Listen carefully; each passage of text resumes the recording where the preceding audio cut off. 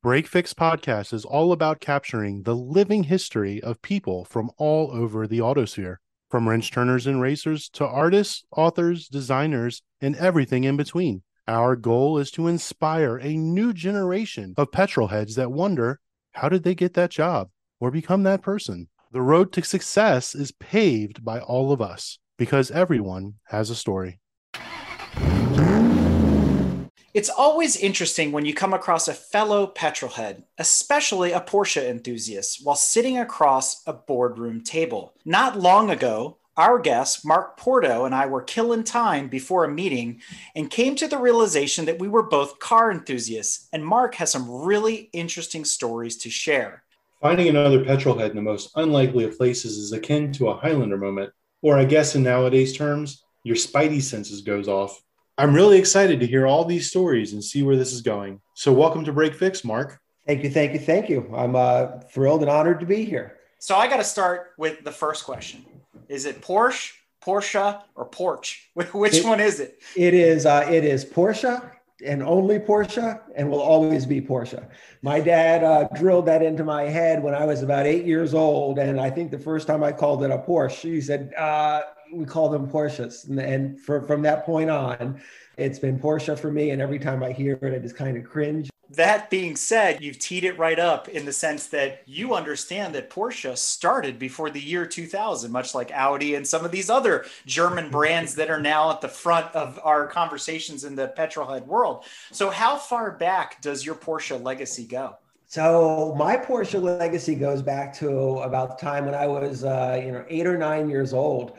Like some of the folks in the space, I'm lucky because I was born into it. It was just, really, really interesting, to look back at, how I got indoctrinated into the petrolhead world. And ironically, my dad, when I was a little boy, he was building and racing quarter mile race cars, American Muscle, Chevelles, and that sort of stuff. Eventually, went from being a car builder and racer to a motor builder and for offshore power boats and for quarter mile cars. And then he got himself out of that and then became a BMW guy. And after that, he was a Porsche guy. So, about the time I was 8 years old was the first time that I ever had a 911 in my dad's garage and understood the quirks and the sounds and the smells of those cars and fell in love with them ever since. Nothing quite like an air-cooled 911. So what year? Let's start with that. What type of 911? The first 911 my dad owned was a 1972 911S.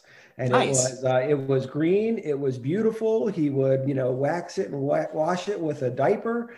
Being a sports car guy and a gearhead, that car was outfitted with Weber carburetors before we knew it. It had a free-flowing, exhaust system before we knew it, and eventually, found its way into becoming a track sled. So I really understood the grunt of a 911, a flat six air-cooled motor. And as a little boy, there was absolutely nothing like it. I mean, I still remember the sounds of the door shutting and in that car and the smell that that car had. And it's the smell of melting crayons, right? All old German cars. Absolutely. And, but that was it for me. And I love BMWs. I like Ferraris. I always see, the new Audi R8s and I go, oh, that's a pretty cool car. But for me, 911s are really where it starts and ends for me.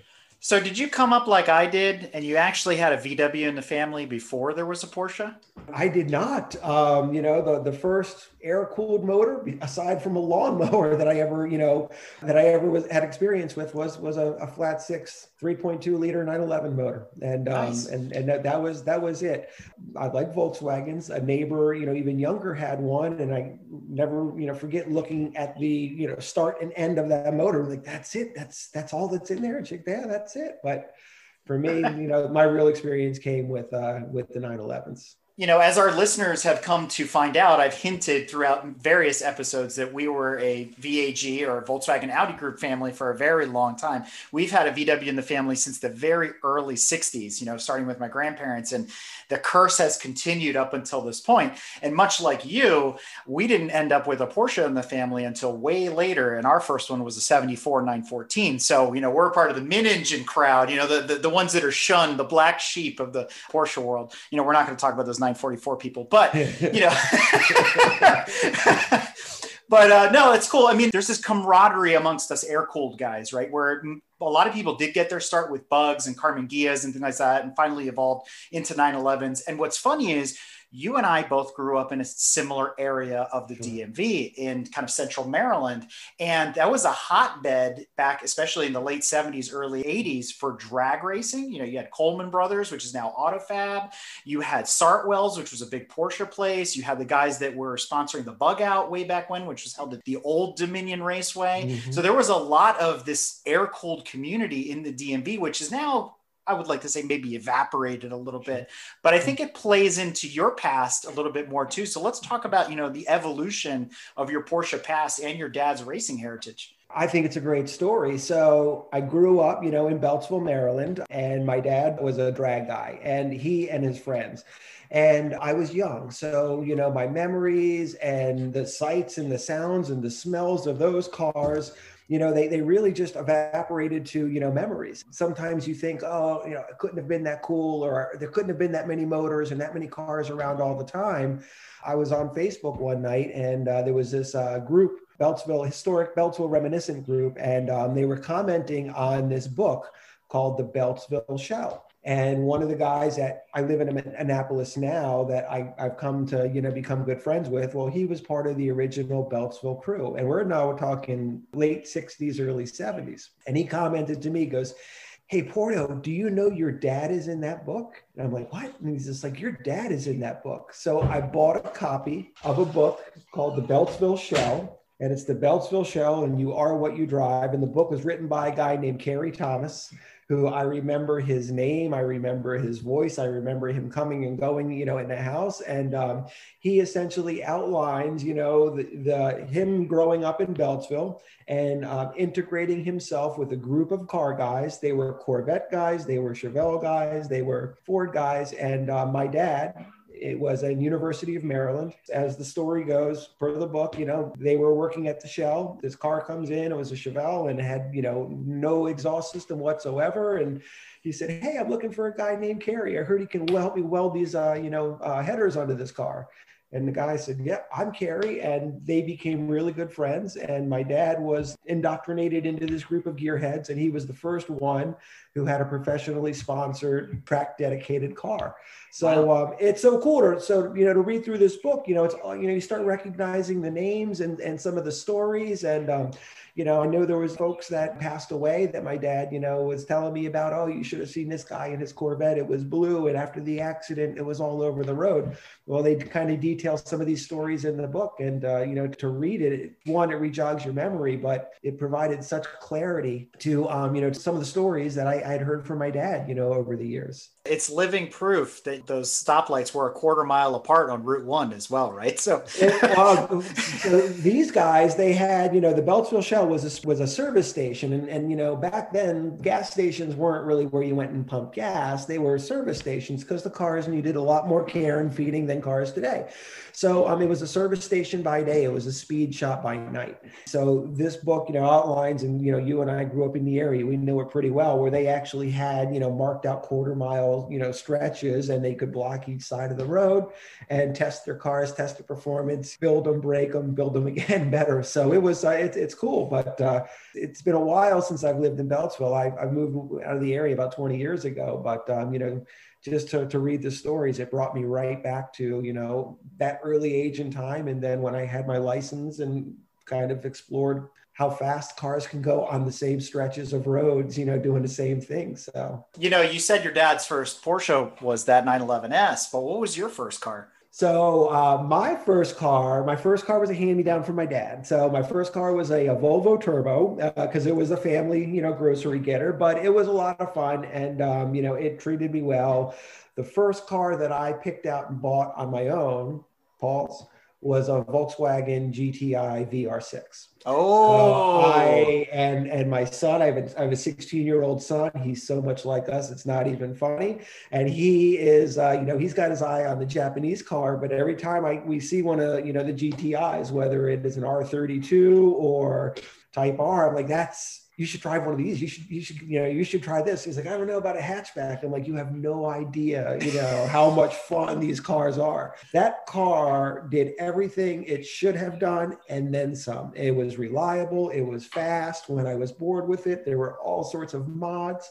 It would float around the corners at the track. I mean, it was an unbelievable experience. And I kept that car clean. I never crashed it. And it treated me very, very, very well. So I'm going to guess that was a Mark III or? Yeah, it was a 1998 VW Driver's Editions VR6 GTI. Nice. Those things are still sought after to this day. I mean, there's a huge cult following for the third gen GTIs. Yeah. So that's really cool. At the same time you had that, my dad picked up a first gen Corrado VR6. So I was tooling around in that in the 93 SLC, 5-speed, the whole 9 yards. Yeah. And what's funny looking back, same power plant as the GTI, although the Corrado was built on the Mark II chassis, which shared some parts, there's some similarities with the Mark IIIs.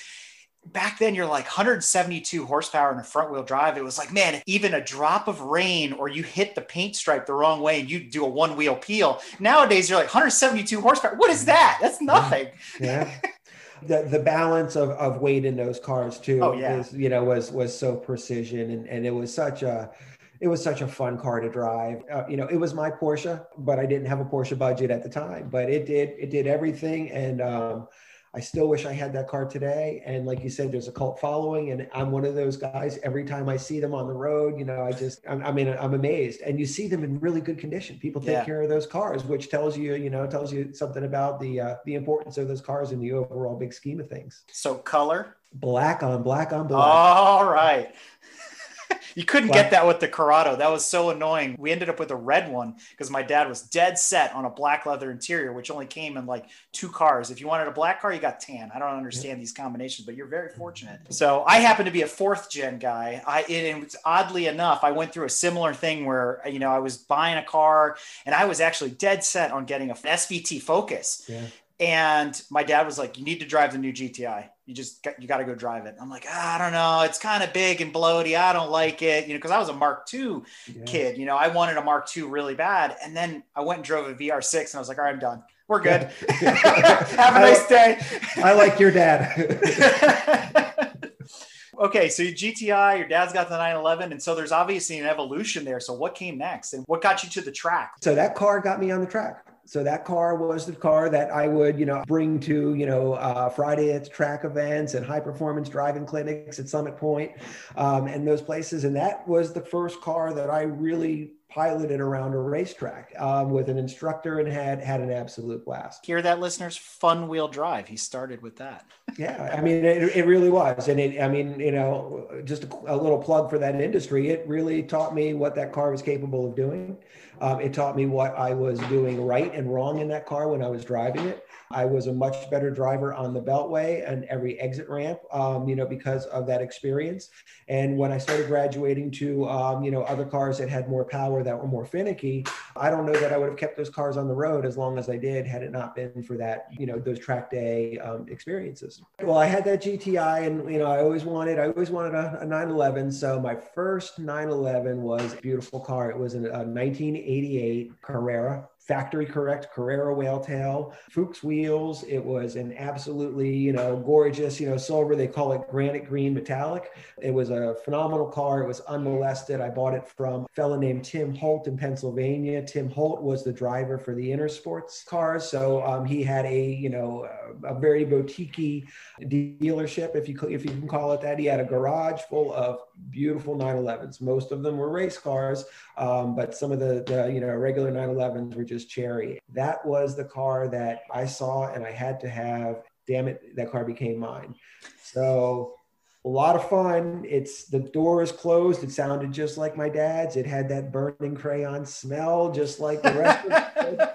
It was a ton of fun. That car was even funner to start modding. When I felt that I was ready to kind of step it up and move that car in different directions, it had Bilstein coilovers all the way around. So it had a European stance. It didn't have that stance look like you see at car shows. It had a European ride height stance. That means you can still see a gap between the tire and the fender. Yeah, I get it. Exactly. But you got to be careful what tires you put on because that gap is very important. After that came the, stainless steel Fab Speed headers on back. That unleashed a lot of power in that car. That car also, quickly got a Fab Speed cold air intake in it. I never chipped that car. The other thing that eventually we wound up doing was doing a twin plug conversion on that car. Oh, wow. Nice. Two spark plugs per cylinder, then fuel rails and fuel pumps and all the other stuff. And it was reliable as can be. That car never broke down on me. It's always treated me well. I never burned through, parts aside from tires because I was going through those, as fast as we go through pancakes. Oh man, it was just a ton of fun to drive, and it made a lot of noise and made me really happy. And that car was also a monster on the track. In my opinion, limitless power, and it's just very, very predictable to drive. Still, you was a handful to drive, but that turned into my track baby. Yeah, and there's something to be said about that a lot of people don't realize. There's an allure and there's a mystique around the older Porsches, but they are a handful to drive. They take a lot of awareness and a lot of concentration and a lot of patience in some respects. The new Porsches, anybody can get them and go fast. And I'm not trying to offend anybody that's listening, but it's true. There's so many more computers and gadgets and gizmos and things keeping that, let's call it bad design, under control because of the pendulum effect that it has. It's a front wheel drive with 5 reverse gears. Let's be serious. But there's an art to driving those cars fast and driving them well. And when you do master it, it's a lot of fun. And you get in something else and you're like, it's just not quite the same, but it prepares you for some really interesting situations on and off track for sure. Oh yeah. There was a story you mentioned during our conference room session about a motor that mysteriously disappeared. I believe this was for your Carrera. Do you want to unpack that one for us? So that's oh God, thank you for reminding me. So as I mentioned, the Carrera had a lot of work done to it. And when you start putting that kind of work into those motors, you start to measure the life of those motors in hours, not miles.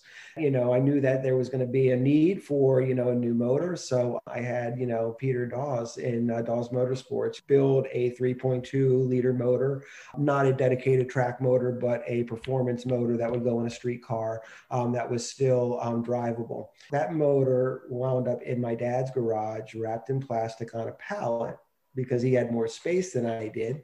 My dad eventually died of cancer, but as he started to get sicker and sicker with cancer, things that were important to him, he felt good about giving them away. So a lot of tools, went to the guys that, maintain his home and his yard and other things like that. And at some point, one of these guys said, "Hey, sir, what are you going to do with that motor?" He said, I don't even know what that motor is. He said, "I think it's broken." He's like, "If you want to take it apart and tinker with it, you're more than welcome to it." And oh man, next thing you know, they must have come in, 2 of them, and lifted up the pallet and put it in the back of the truck. And we were there, and I think it was like Christmas Eve or something like that. I was in the garage and I came back and said, "Dad, where'd you put the motor? What happened to that motor?" He goes, "Oh, that old motor, I don't even know what car that was from." He said, "I think that was broken. I gave it to the landscapers."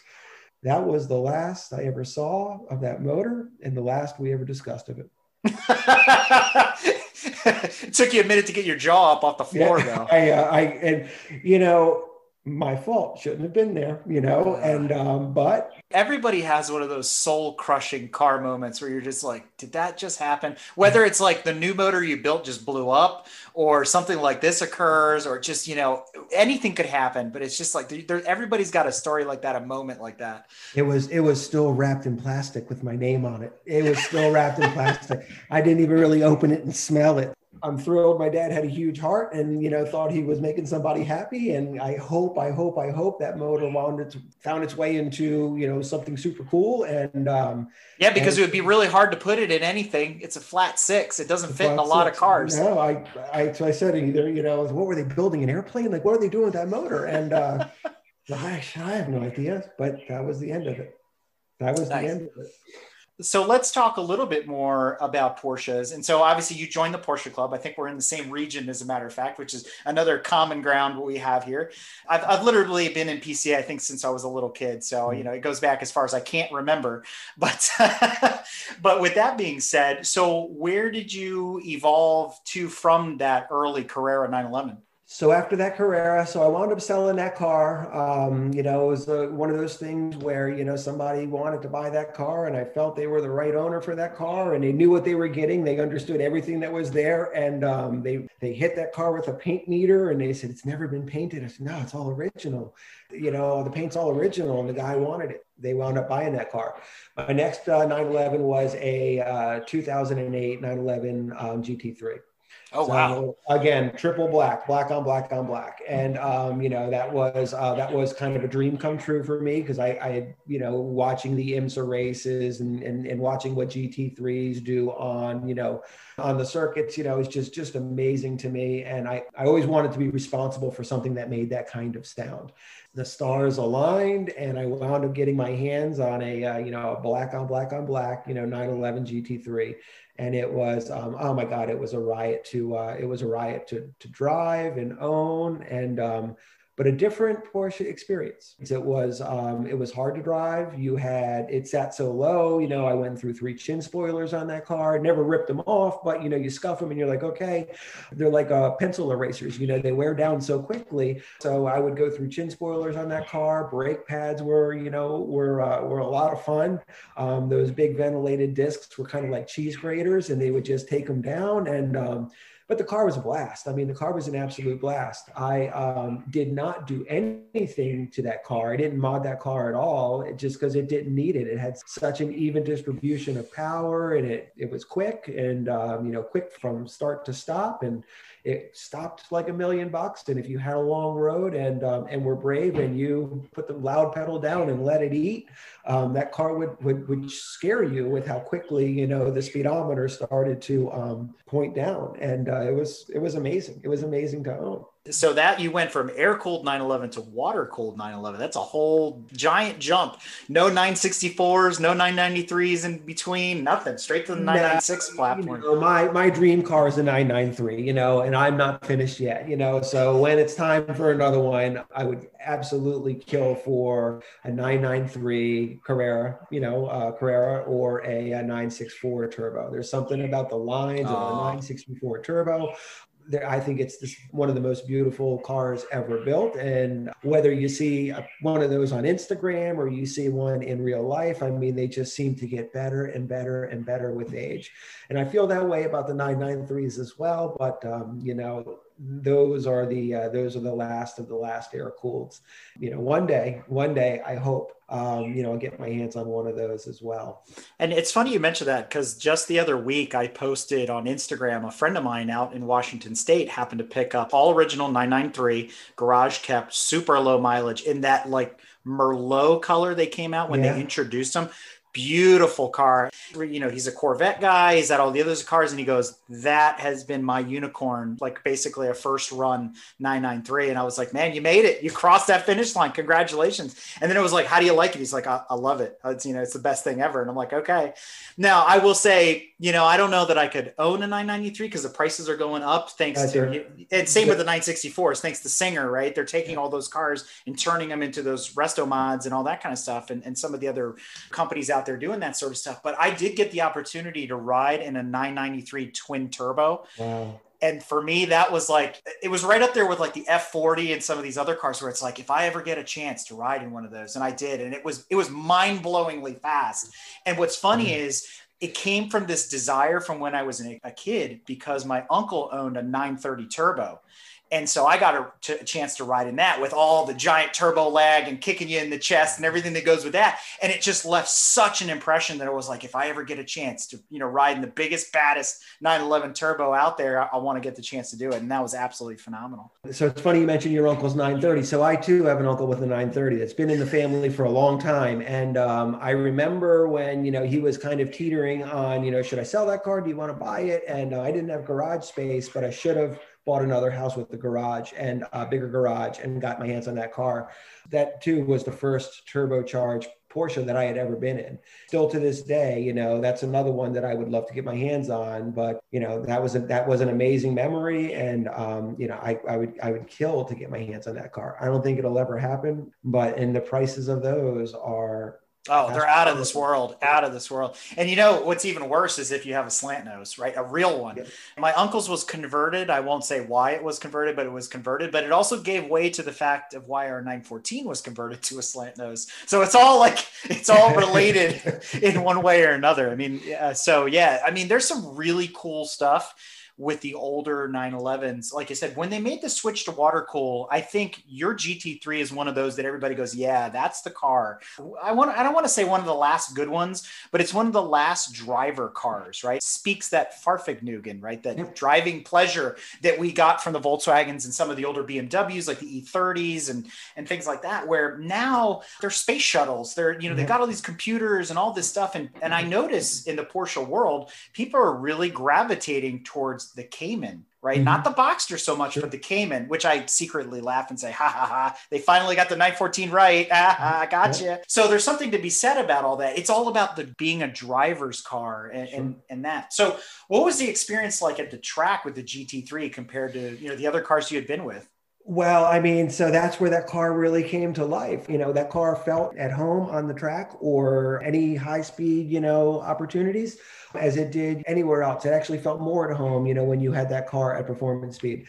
Again, it was super, super balanced, just an amazing, you know, distribution of weight and power. You had to always be one step ahead of where you wanted to be versus where you were, because you would wind up in a bad place. The gearbox was so chunky and beefy, it forced you to think about, you know, every shift, and the clutch was so heavy. And yeah, you became very, very autonomous over time, but that was a car that you had to drive and you had to think about.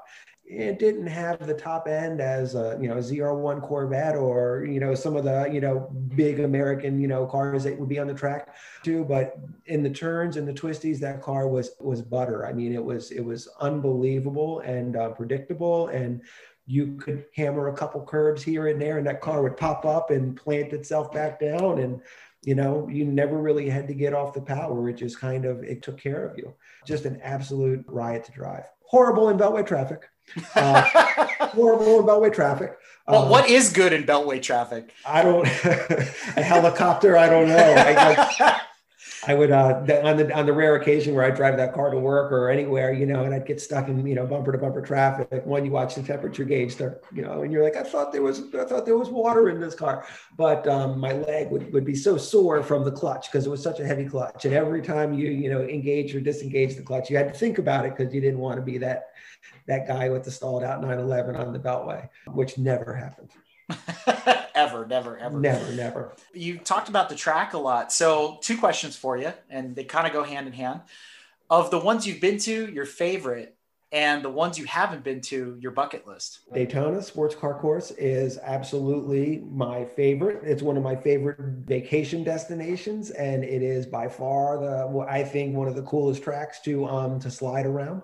So that's the Rolex configuration, correct? Correct. Again, you know, I grew up watching IMSA car races. I grew up watching the 24 hours. It was like the Super Bowl, you know, in my house. And, you know, and it's been slightly modified over the years, but that was the mecca, the pinnacle of motorsports. And, you know, finally, when I got there to, you know, witness a Rolex in person, it was unbelievable. But then to drive around the track and, you know, feel what that banking feels like, to come off that banking into the infield and, you know, go from top gear, almost, you know, tacked out to third gear into second gear and in a hard left turn, and then underpower through the twisties again. It just, you know, you feel like Derek Bell, you feel like, you know, one of the racing icons who spent, you know, years moving around that track. I would love to, there's 2 tracks. I would love to go around Le Mans and I would really love to go around the Nürburgring. As a gearhead and watching all of the new cars get tested to see who can, break the records on that. You can't help but watch a lot of Nürburgring videos. I watch them all. I watch, cup car races from the 90s because, hey, it's really cool. And you get to see exactly where those guys position those cars and how they position those cars around that ring. I've never been there. Been to Germany a couple times, but I've never been to the ring. If I had a bucket list, and I do, that one would be the top of the list. Very cool. You get all sorts. The ones that surprise me are the guys that like live around here and they're like, I want to go to Watkins Glen. I'm like, dude, that's like 4 hours. I know. At least give me Laguna Seca or something, Coda. I don't know. Yeah. Right.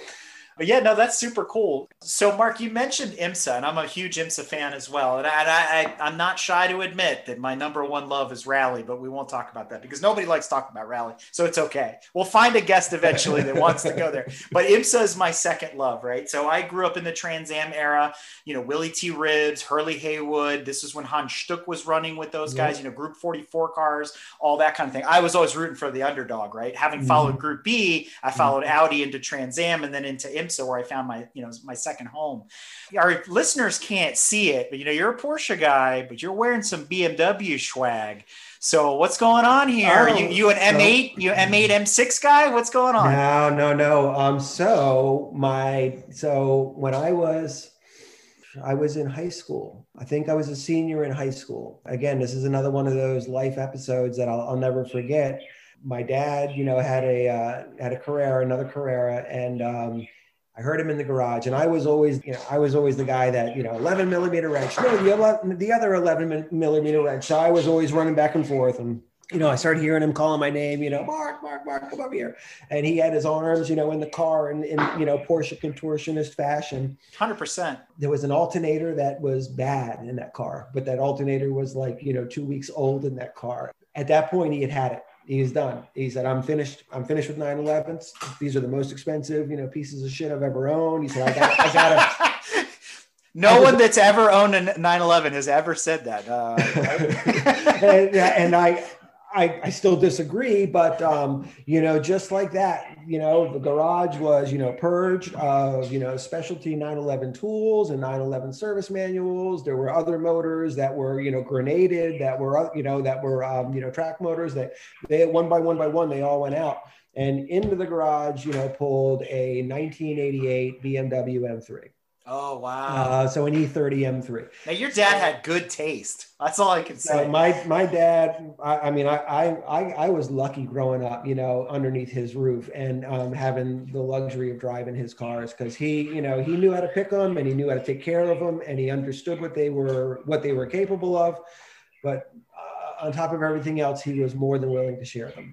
As long as they were there and they were clean and I was respectful, he would allow me to drive them. And I could tell you stories of things that I did with those cars too. That was absolutely nuts. But 4-cylinder, water-cooled, front engine BMW M3. It didn't have the grunt of a 911. It didn't make the same sounds as a 911. And your GTI would beat it off the line. So. Oh, yeah. It was anything but fast, but that car was balanced. That started a wave of M3s. So back up. When my dad was building, Chevelle motors and that sort of stuff, he also had 2 BMW 2002s.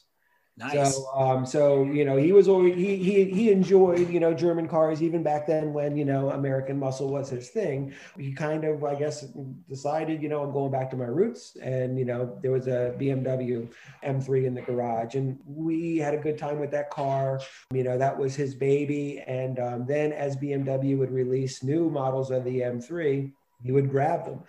As I mentioned, my dad, got sick and passed away, but I was driving my 911 to a meeting, and it was very, very rare that I did that. I was one exit away from the guy that I bought the car from. My dad called me and he said, hey, do you know anybody that wants any of these cars? I can't drive them. And they're all stick. And I said, what do you mean? He goes, he said, they're not doing anybody any good. He said, they're all here. If you know anybody that wants them, any of your friends that are going to hang on to them, have them give me a call. I got to figure something out. Tears in my eyes. hung up the phone. 5 minutes later, the guy that I bought my GT3 from called and he said, hey, he's like, it's Omar. I said, I know exactly. I recognize the number. And he said, you don't still have that car. I said, I do. He goes, what did you do to it? And I said, I've done brakes, I've done tires, I've done oil, and that's it. He's like, how many miles are on that car? And I said, 3,000. I think I put 3,000 miles on that car. He said, you're not interested in selling? And I said, no. And then I kind of thought about it and I'm like, I don't know. I'm like, let me go to this meeting and drop by the shop and you tell me what we're dealing with. And he had a buyer for the car. They offered me as much money as I paid for it. So I never lost a nickel. I had a lot of fun with it. The next thing was an Uber ride back to my dad's garage, my dad's house. He said, what are you doing here? I said, I think I'm here to pick up a BMW. Which one do you want me to buy? And he's like, huh? And I said, yeah. I said, sold my 911 today. Now I have space in the garage. Which one do you want me to buy? I wound up driving home his BMW E46, which was the 12th BMW imported into the United States. So he was on the wait list for that car 2 years in advance. So that was a very clean, very, very low mile, BMW. And I took his hat and along with the BMW and I don't know, they just, they're special to me because they were special to him. Not a 911, but they're special to me because they were special to him. So, and that's kind of where that came from. So I gotta pull a couple threads on this. First of all, mad props to your dad for going BMW and not 944. I think he dodged a bullet there. Again, no offense to the 944 people, but you know what I'm talking about. Okay. Yep. Mechanics made a living on those cars. Yep. Second, you mentioned Omar. That's Omar from Intersport, correct? That's absolutely correct. And for any of those of you that are listening in the DMV, we all travel in very small circles here in the Potomac region of PCA. So, everybody knows who Omar is. So hats off to him if he's listening to this episode. So very cool. I bought a few Porsches from Omar. I can't speak highly enough about the operation he runs and the care that he takes of the cars and his ability to find cars that are very, very clean, very, very special, very, very, they're doing the mother of all PPIs on those cars. So when you're dealing with him and any of his inventory, you're getting a very, very clean, very strong example of what it is you're buying. And he's a lot of fun and he's easy to work with. He's got some phenomenal mechanics under his roof as well. So now what's in the stable, BMW or Porsche? I have a fishing boat. So just like owning a BMW or an E36 at least, but anyway, moving on. Well, so I have space in my garage right now. So, I got rid of the E46. It was not the car for me. It was a lot of computers and a lot of weird things in that car. So it was fun. It was a quick car. It did not. Was it the SMG or was it the manual? No, it was a manual. It was good. A manual. So that's all I'm going to say is good. Yeah. So it was not an SMG car. The E30 is still in the family. So nice. That will probably be the next one that, I bring here. And it's been, the car is very, very clean. It's been sitting for a little while. So, garages and cars that sit in rubber are a terrible combination. So it's going to require some TLC and some elbow grease. That's really it. I'm without a cool car right now or a fun car right now, but soon come. I'm not sure which direction I'm going to go. Which leads into a great question, because I got to bring it up since you're living in both camps. What do you think of the new BMWs? Man, it's funny. I saw one on the road today and the guy made a turn and let it eat and it made a whole hell of a lot of sound and it looked like a lot of fun. It was a brand new M4. I think they're really, really cool looking cars. They're so computerized and there's so much stuff and gizmos and gadgets in them. They're not as raw as the types of cars that, excite me. So you're okay with that front end? Are you the one person that I've talked to that's okay with that snout? They haven't been my thing, but when you see a car and a car shoots down the road and you're like, for the first time, you're like, that wasn't, that caught my attention. That wasn't that bad. I literally had that experience today with a triple black, brand new BMW M4. And the guy, was slow to make the turn, but once he had, all four wheels pointed in the same direction, he got on it and it did make a hell of a lot of noise and it disappeared down the road pretty freaking fast. Absolutely. I was impressed by how quickly that car how quickly that car, vanished. But I don't know. They're okay. There are too many of them. There are too many of them. One of the gripes I have with all these cool cars today is you see so many of them, M4s, M5s, M6s, they're everywhere. AMG, Mercedes, everywhere you look. They're awesome. They're super special. They're very expensive, but there's just so many of them. I can't believe how many, cars these manufacturers are pumping out these days. And I remember when an M3 sighting was a rarity, when a 911 sighting was a rarity, when a 914 sighting, well, that's still pretty much a rarity now, but you just didn't see them and encounter them as often as, you do with all this new age, space age stuff.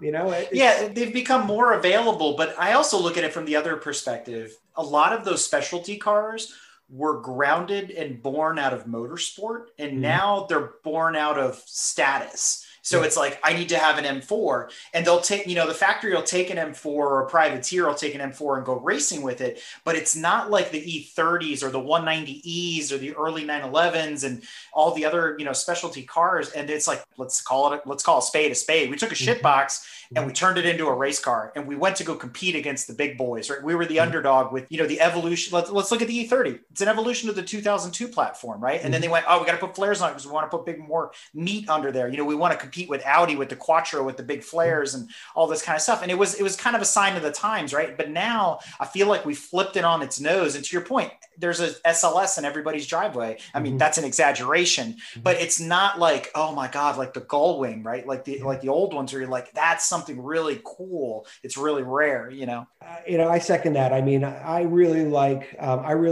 get into the IMSA races and go in person because there's so much of a similarity of what you see on the track and how it translates to what they eventually build for the road. Whether it's a Ford EcoBoost motor that, they're running in, a Daytona prototype car. Well, now Ford EcoBoost motors are all over the place on production cars. And a lot of that research and development, test and engineering was conducted on a track. Oh, yeah. And finds its way into the cool stuff, that's in the dealerships and on the lots these days. So that's what I think is amazing about IMSA racing, especially GT Daytona and the, GT Le Mans class, where the cars resemble what you see on the streets, or if you're lucky enough in your driveway. Since we're back on that, what do you think about the current changes to IMSA with the classing, the potential merger with WEC, the lack of LMP1 cars, which is like, for us IMSA guys, it's like Formula One. That's where the technology trickles down from, is LMP, right? So what are your thoughts on that? Well, so you guys like us go back a long way. And I remember, going to Daytona, and there were privateers, there were people who they didn't have these 18 wheelers with, multiple different cars and chassis and motors. They were, family oriented people who loved motorsports, and the diversity of the field, the diversity of the sounds of those cars was what was amazing to me, from Mazdas to Porsches to, BMWs to Audis, like there was everything. And it's gotten to be such a high dollar, cost of entry series. I wish there was a way that they could devolve back into, the pure roots of that type of racing. And of course you can go to other venues and watch other classes of racing that still have, historic cars. But when you get to that scale, to that level with those drivers, I'd love to see it, kind of devolve back into, what it used to be. To that exact point, I've heard many people say that about NASCAR. It's like, let's bring it back to the old days of stock car where, let's be real. How many rear wheel drive Camry V8s have you ever seen on the road? They don't exist. They're all tube frames with, it's almost like an RC car, put whatever plastic body you want on top of, the underpinnings, and away you go. Yeah. So I would love to see a stock Challenger out there, or a true Camaro or a Mustang or whatever it is, and have them go head to head. So I agree. I think more and more disciplines are that way. And of the big ones, like F1 is not like the Ayrton Senna days, Alan Prost days when I was a kid, watching that. I mean, Formula One today, it's night and day different, Yeah. No, I mean, it absolutely is. Those cars are amazing. The performance they get out of those cars, the fact that they can stick those cars to the ground, with all of that power, and run those cars at those speeds on those tight circuits without, a yard sale of parts after a session is just amazing to me. But again, that's not an everyman's, everyday man's, endeavor anymore. At one point, it kind of used to be. Well, and to that point, let's use stock car, or let's use NASCAR as an example. I just recently, read an article, came across my desk, where they were talking about how, we already know they've gone away from carburetors, right? They've gone fuel injected. Mm-hmm. Now they're talking about doing away with the 4-speed manual and going to a 5-speed sequential transaxle, right? A totally different drivetrain configuration. I mean, they're coming into, the 1980s now, which is great.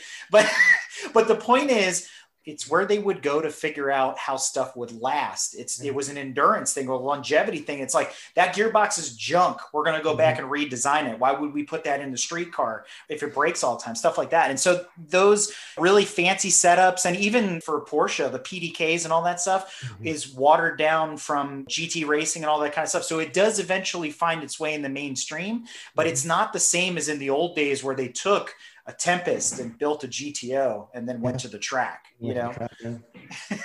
Yeah. One of the things on my bucket list that I haven't done yet is to go to the historic 24 or one of the HSR series, because those are all car guys that have acquired those cars or rebuilt those cars. They're running them, and they're running them at speed, and it's not an exhibition lap, but they're not banging into each other for all the right reasons. When I look at my calendar with family and work and everything else, and I'm like, all right, Daytona weekend, or should I go, to an HSR event, historic 24? Kind of to answer your question, I find myself getting more excited about an HSR, weekend at the track, just to see and listen to those cars, because they're very, very different than what's going on today. I mean, the difference in decibels, spending 24 hours at the track or wherever with today's cars versus, the cars of yesterday, absolutely night and day. I mean, when I go to Daytona with my dad, for days, your ears would ring from the sounds of the RX-7s. I mean, those cars would go by. It was absolutely deafening. Ford Mustangs and the Camaros and the Corvettes. I mean, you would feel those cars in your chest. You could feel the cars in your chest until they got rid of the Corvette Daytona prototypes and the last version of the CR7? The C7. But I mean, just the thunderous, voice of that car. I mean, they're playing the American anthem as they go by. 100%. Every lap. And now, they're so much quieter. Everything's turbocharged, and it's so much quieter, and you can literally hear the wind going over those cars if you listen carefully. Well, just wait till they're all EVs. You won't hear anything. I know. I mean, it's weird. So I have mixed feelings about, merging and blending all these things. Yeah. I mean, you're going to see the best of the best drivers and the highest caliber teams, which is really, really cool to see the way those guys and girls do that. You're getting to the stratosphere of spend, and cost of entry is just prohibitive from anybody who isn't the owner and founder of WeatherTech. I mean, it's very, very, very tough to get into that series. Yeah. And to your point about the historics, I think the only exception to that rule is Goodwood. If you've ever watched a Goodwood race, those guys send it and then some. They do not care that they're out there in a $50 million one-of-one Ferrari. I mean, they're in it to win it. It's crazy. Yeah. I see them bouncing off the hay bales and all that other stuff, but Festival of Speed, I mean, they're bringing it. I mean, you could sit and look at a car. You could drive it. It's what it was built for, right? Yeah, yeah. So speaking of driving cars, you said your stable's empty. You're looking at maybe something new. Let's talk about what's on your list. Let me lob you an easy one. In your opinion, sexiest car of all time? 964 Turbo would be the sexiest car of all time for me. It's 964 Turbo, wildly sexy to me. I've always had an eye for Ferrari F430s C2. I've never owned a Ferrari. My dad's never owned a Ferrari. I don't know that I'll ever, step into the Ferrari, category, but there's something about 430s just have always excited me. I thought were super cool. So either a 964 Turbo, preferably black or silver, or a Corsa Rosa Ferrari. But remember, I said your dad was a smart man. That's why he never owned a Ferrari. Right? I know. I just, I hear the stories, and, but, in terms of, living art, that car is one of them, in my opinion. So sexiest, but if you were the $1 million man, you had $1 million to spend on a car, you'd buy anything you want. It could be one car, it could be 12 cars, it could be 150 Crown Vics if you want it to be. Are those same two cars on the list, or is there something else just further out of reach? No, I mean, I'm a simple guy, and that would be for me. Perfect world, somebody else's money, or if I had extra money, 964. Black or silver, or nice. a red 430 Ferrari. I think that would be, or both. I just think that would be such a, either or would be such cool cars to to have. We got to flip that on its nose though. So ugliest car of all time. Oh man, the ugliest car of all times. That's an easy one. The Avanti. Have you ever seen one of those Avantis? The Studebaker? Yeah, I mean, it's absolutely insane. So, there is a woman who drives one of those as a daily driver around Annapolis. So I see it all the time. And it seems to get worse and worse and worse and worse.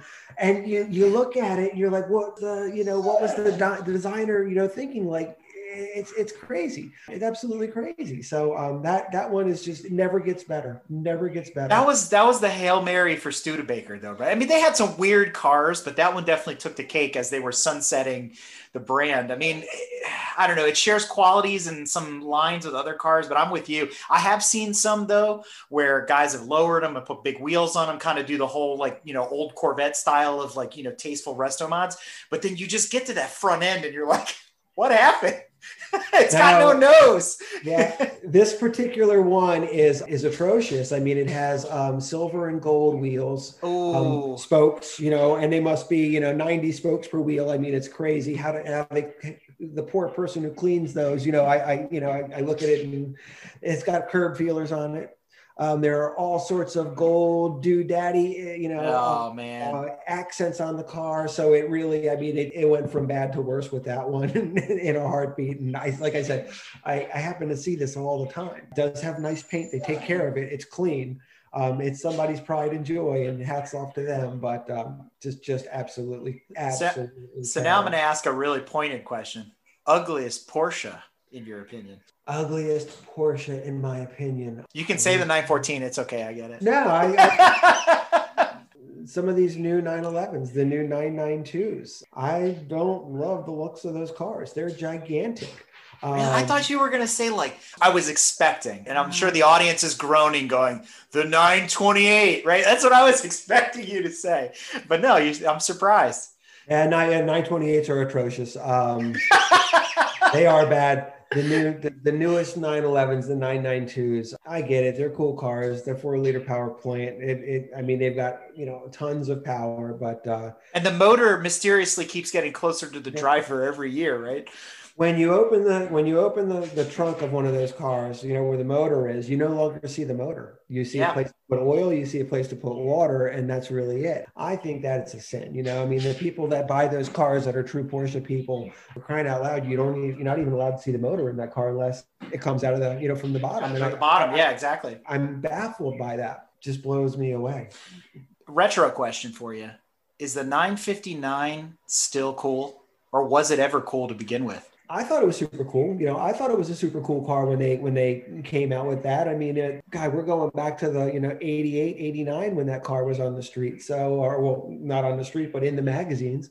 I just, I thought it was so futuristic at the time, and the amount of power that it was pumping out, and the fact that it was twin turbo and 4-wheel drive was kind of unheard of, for a Porsche. I think it's a pretty cool car. And I like that car because on the inside of that car, there's no difference whether you're in my old 911 or you're in, an extraordinarily rare 959.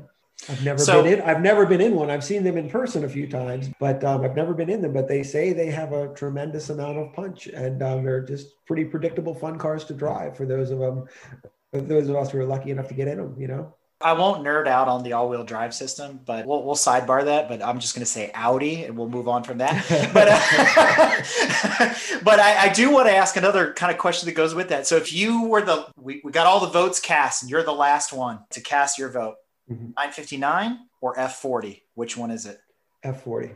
Really? Yeah, F40. They're two different animals, you know. Ferrari makes race cars and they happen to make street cars too. So that F40 was really the generation of the racing, heritage, built into carbon fiber with a place to put a license plate.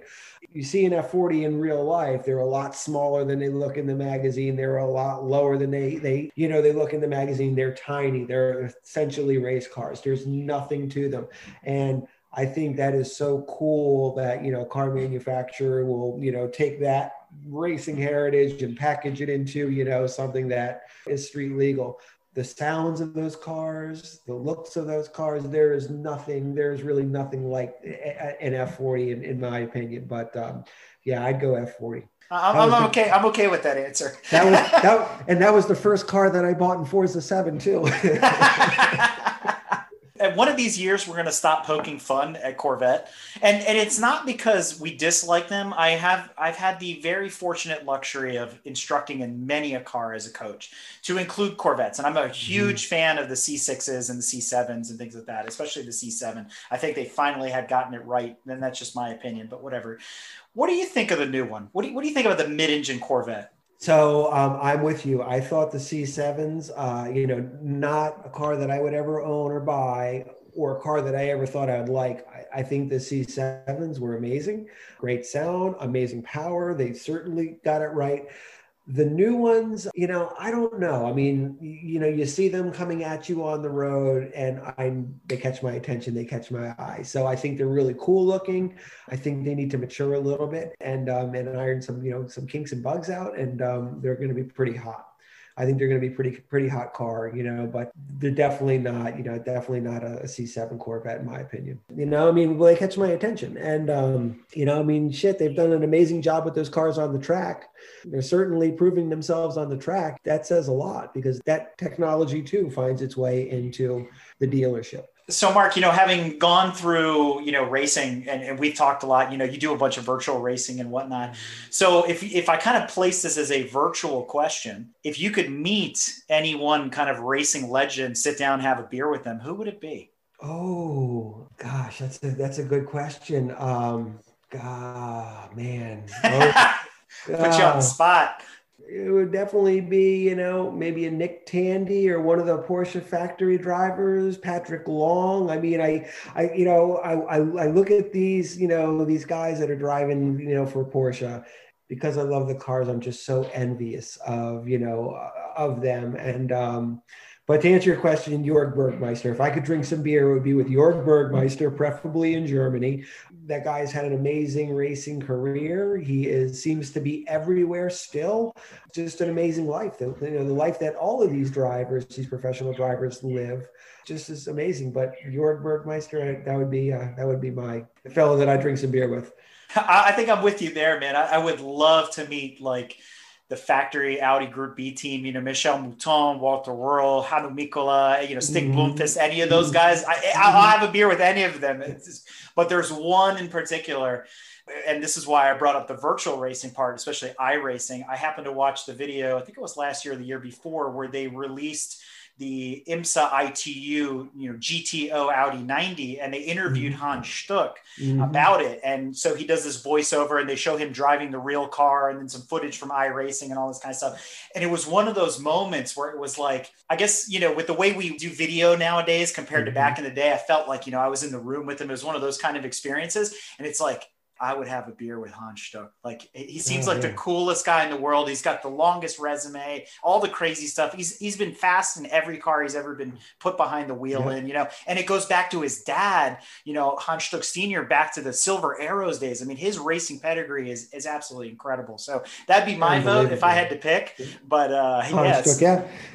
He's had a phenomenal career and has driven many different, brands of cars as well. I mean, I remember Hans Stuck from his BMW days, driving E30 M3s and CSI BMWs even before that. So, I mean, it's just super, super cool. What did it for me? It wasn't all the Audi stuff. It was in the early 2000s when he participated in their version of IROC. Remember we used to have IROC here in the US? I remember that. Yeah. Well, over there, they had the Beetle Cup in the UK. and it was like all these famous race car drivers, and he's out there crushing it in a front wheel drive Beetle. And I'm just like, you're the man. That's all I have to say.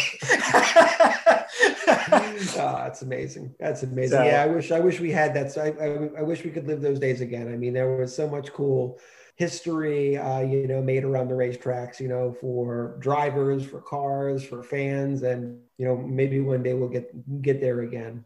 Absolutely. And, and that's really the premise of what we're doing here at GTM. That's why we're talking to guys like yourself, right? Is to continue to spread that motorsports enthusiasm, to remind people there's so much of the motorsports world and the car world entangled in car culture, entangled in our daily lives, that I don't know how we can just give up on it. There's such great stories and memories, the freedom of driving. We talk about this throughout the show, and, you're just a reminder of all of that. And it's been an absolutely fantastic experience talking with you and, our listeners getting to know you a little bit better and, hearing your story and all that. No, I appreciate it. Thank you so much, Eric. It's been a great, great conversation, and thank you so much for giving me an opportunity to share a couple stories and spend some time with you. Absolutely. And if you're out there listening, maybe you'll see Mark trackside with us this year once he picks a new car, or he'll have to borrow one of ours, I suppose, from the fleet. Exactly. Yeah, I would love to meet you guys out there, and at a minimum, at least be there cooking hamburgers and fueling you guys up. I love a track day. So absolutely. Thanks for stopping by, Mark.